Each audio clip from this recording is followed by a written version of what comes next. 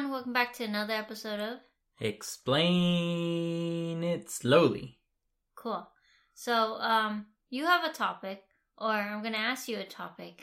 Tell me about virtual machine. Is that what it's called? Virtual machine? Say it with confidence. Virtual machine. What is virtual machine? Is it called virtual? Yeah, what is a virtual machine? Oh, what is a virtual machine? There we go. God, that word is so hard to say.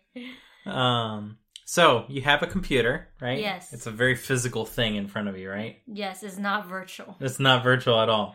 Now imagine if it was cyber. No, I'm just kidding.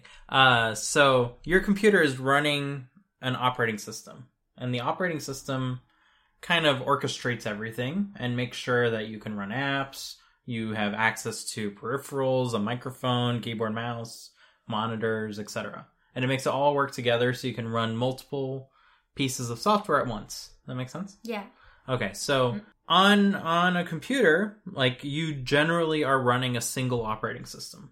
Like, that's the one that you chose, and that's the one that you're running. However, like, modern computers are way fancier than that. And they have the ability to run multiple operating systems at once and multiple pieces of software at once.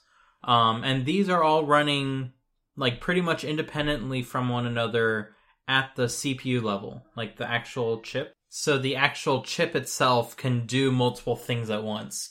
And this can be like the software that you're running. That's typically how it's set up. So you have the operating system, the OS, that's running on one slice of the CPU. And then on other slices of the CPU, you have all the apps that you're running, or the current one in any case. And the operating system is basically saying, like, okay, app A, it's your chance to shine. You can get to do something. And then stop. Okay, app B, it's your chance to shine. You can do something now, and then stop. And it's kind of coordinating all this. Now, there's no like real limit as far as how you can configure this. So the operating system can go ahead and say, like, hey, CPU, go ahead and run another operating system. And then that other operating system might be like, hey, I'm an operating system. I want this app to go ahead and do this, that app to go ahead and do that, and so on and so forth. And that's meaning, like, you can run, like, Ventura, and then you can also run the previous OS system? Yeah, like El Capitan, or another Ventura, or 3 Venturas. Okay.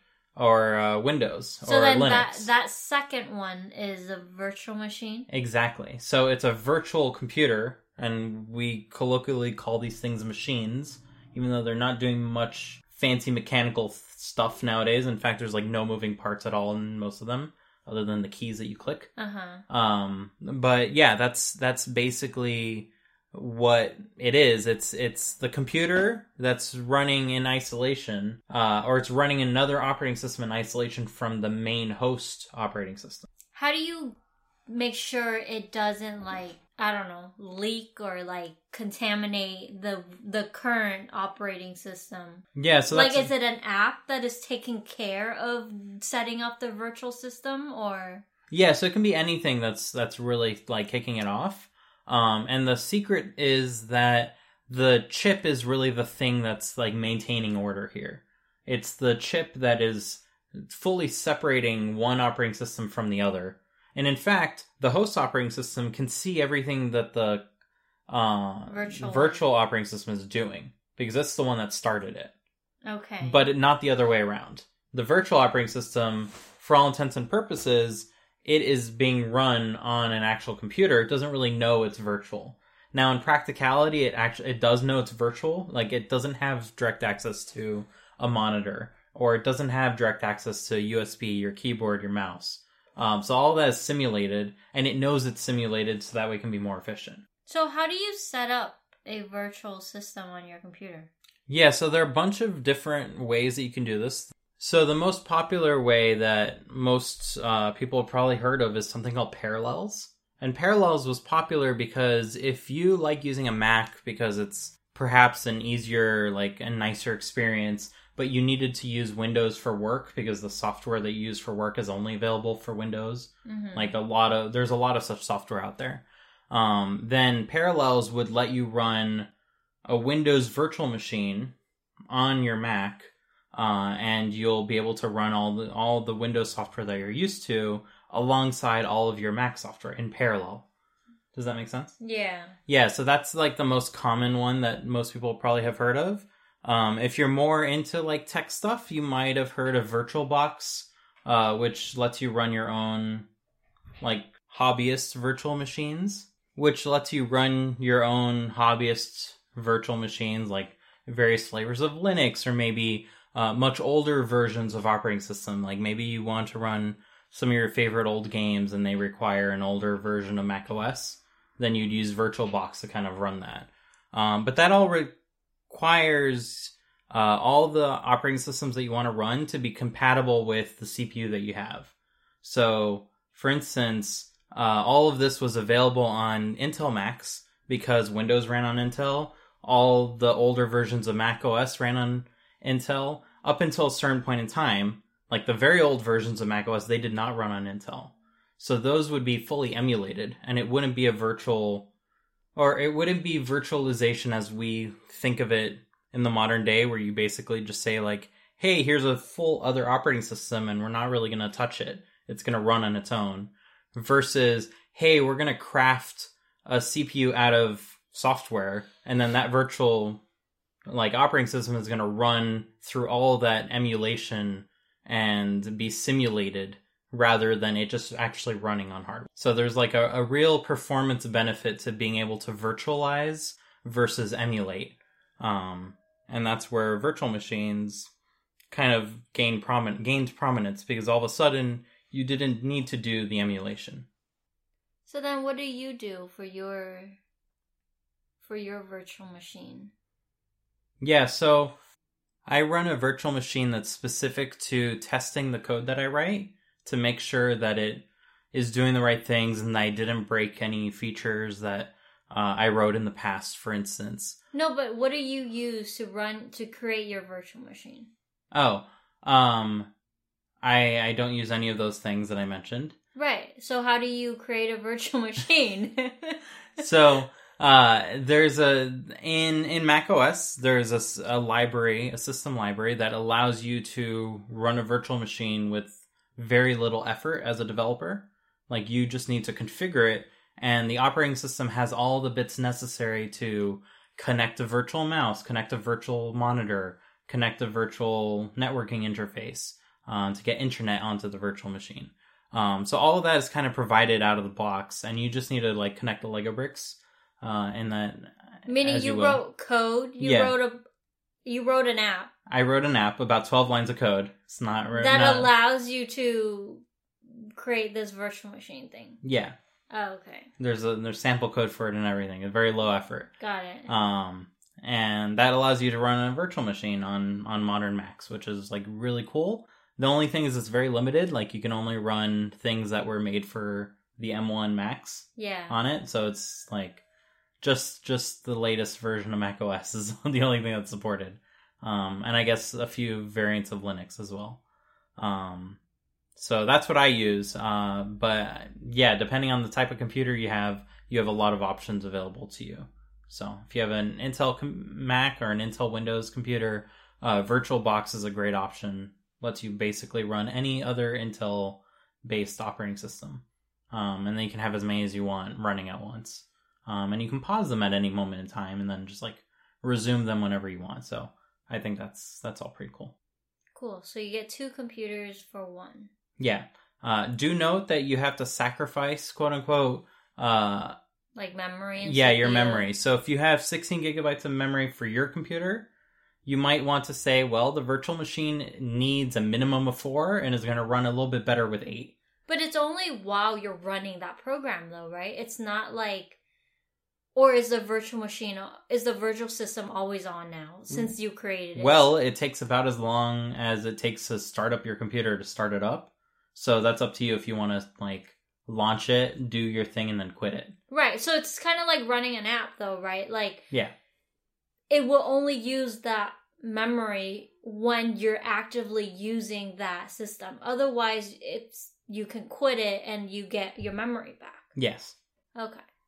But yeah, there is a memory cost. There is a disk space cost. If you only have 128 gigabytes of space on your SSD, for instance, then you might have a lot of trouble running a virtual machine because, hey, that virtual machine needs 80 gigabytes just to like do its normal stuff. Mm-hmm. So you have those kinds of limitations as well. So, yeah, it requires a more powerful computer to split up that computer into multiple pieces, which is what you're doing. And that's what big companies do. So, for instance, when you want to run a web server in Amazon's AWS, for instance, what they're going to do is they're not going to give you exclusive access to a computer. They're going to give you exclusive access to a virtual machine. And then whatever you do in there, there's no like compromises, right? It's a free for all because that's your space. And you're not really touching anyone else's stuff. So that's like where virtual machines are really cool. However, there have been some vulnerabilities that came out like since. I think one of the big ones was I forget. But it basically meant that you could go ahead and test to see what other virtual machines or other pieces of software were doing on the CPU. So the way this works is a little complicated, but take an if statement, for instance. If you have an if statement, it's going to check a condition and then go inside the if statement to do that, right? Mm-hmm. And then if you have an else, it'll do the other half. Mm-hmm. Very standard. Now, CPUs, in order to be as fast as possible, they're going to go ahead and execute both the if and the else while waiting for that condition to be evaluated. Like, they're going to skip ahead as much as they can because they are way faster than most code that's running. So they can go ahead and do a lot. But then by skipping running the if statement and the else statement at the same time while waiting for the if to complete, what if the if condition is what you want? So then it jumping ahead doing the else statement, it's using extra resources that it shouldn't have, right? Yeah, so it's using extra resources that it shouldn't have, but it was faster than waiting to make sure. So in that case, it did both of them and then said, hey, I didn't need this one, so I'm just going to use the one that it actually needs. And then it moves on. Does that make sense? Yeah, and we're saying wait, we're talking about like nanoseconds. Yeah. Yeah, like it's very, very fast. Like you buy a computer and it says, oh, this computer runs at 3 gigahertz. 3 gigahertz is 3 billion times a second. So if it's running so fast to the point where like you blink an eye and it's done, or maybe even faster than that, why check the else statement? If you have an if statement that's in a loop and that loop needs to go through 10,000 times, then all of a sudden that's like some winnings that you're going to benefit from. So in any case, that's what CPUs do to make sure they're as fast as possible, because if they need to check a value in memory, that's slow, and they can go ahead and do other stuff in the meantime. Now, the problem with that is those CPUs, it turns out, didn't do a great job at cleaning up after themselves, and they left little traces of data left over from having done both things. And it turns out that that data was left over if you run one operating system or another operating system, and you end up with that leaked information. So, but it stays within that operating system, though. It's not like it leaks to the other one. No, it stays within the CPU. Okay. And no one thought, like, you can't get that data out of the CPU. Yeah. However, by using a separate, like, technique that relied on that data that was, like, cached in there, it can go ahead and figure out which branch it took. So, needless to say, that became a security exploit, and everyone was like, the world is over. Everyone, like, security has been defeated. Like, we don't know what's going to go on. Turns out it was easy to disable this speculative execution because it was speculating ahead of time. Like, do I want to do this or do I want to do that? And because of that, everything got slower overnight because it's like, oh, we're turning off this switch of turbo boost. And things were safe.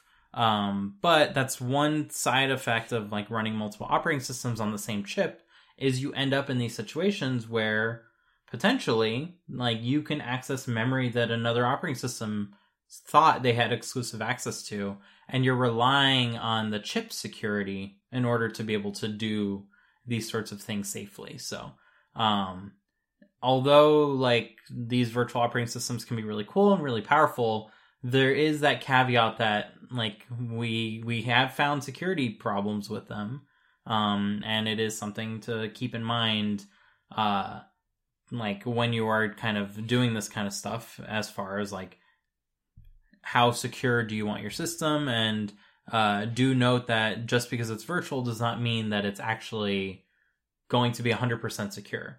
That said, a lot of this, like the functionality that these chips have is mostly for security and has been built for security. Like the whole reason why we would want the operating system to be running separately from any application that's running is because you don't want applications seeing what the operating system is doing.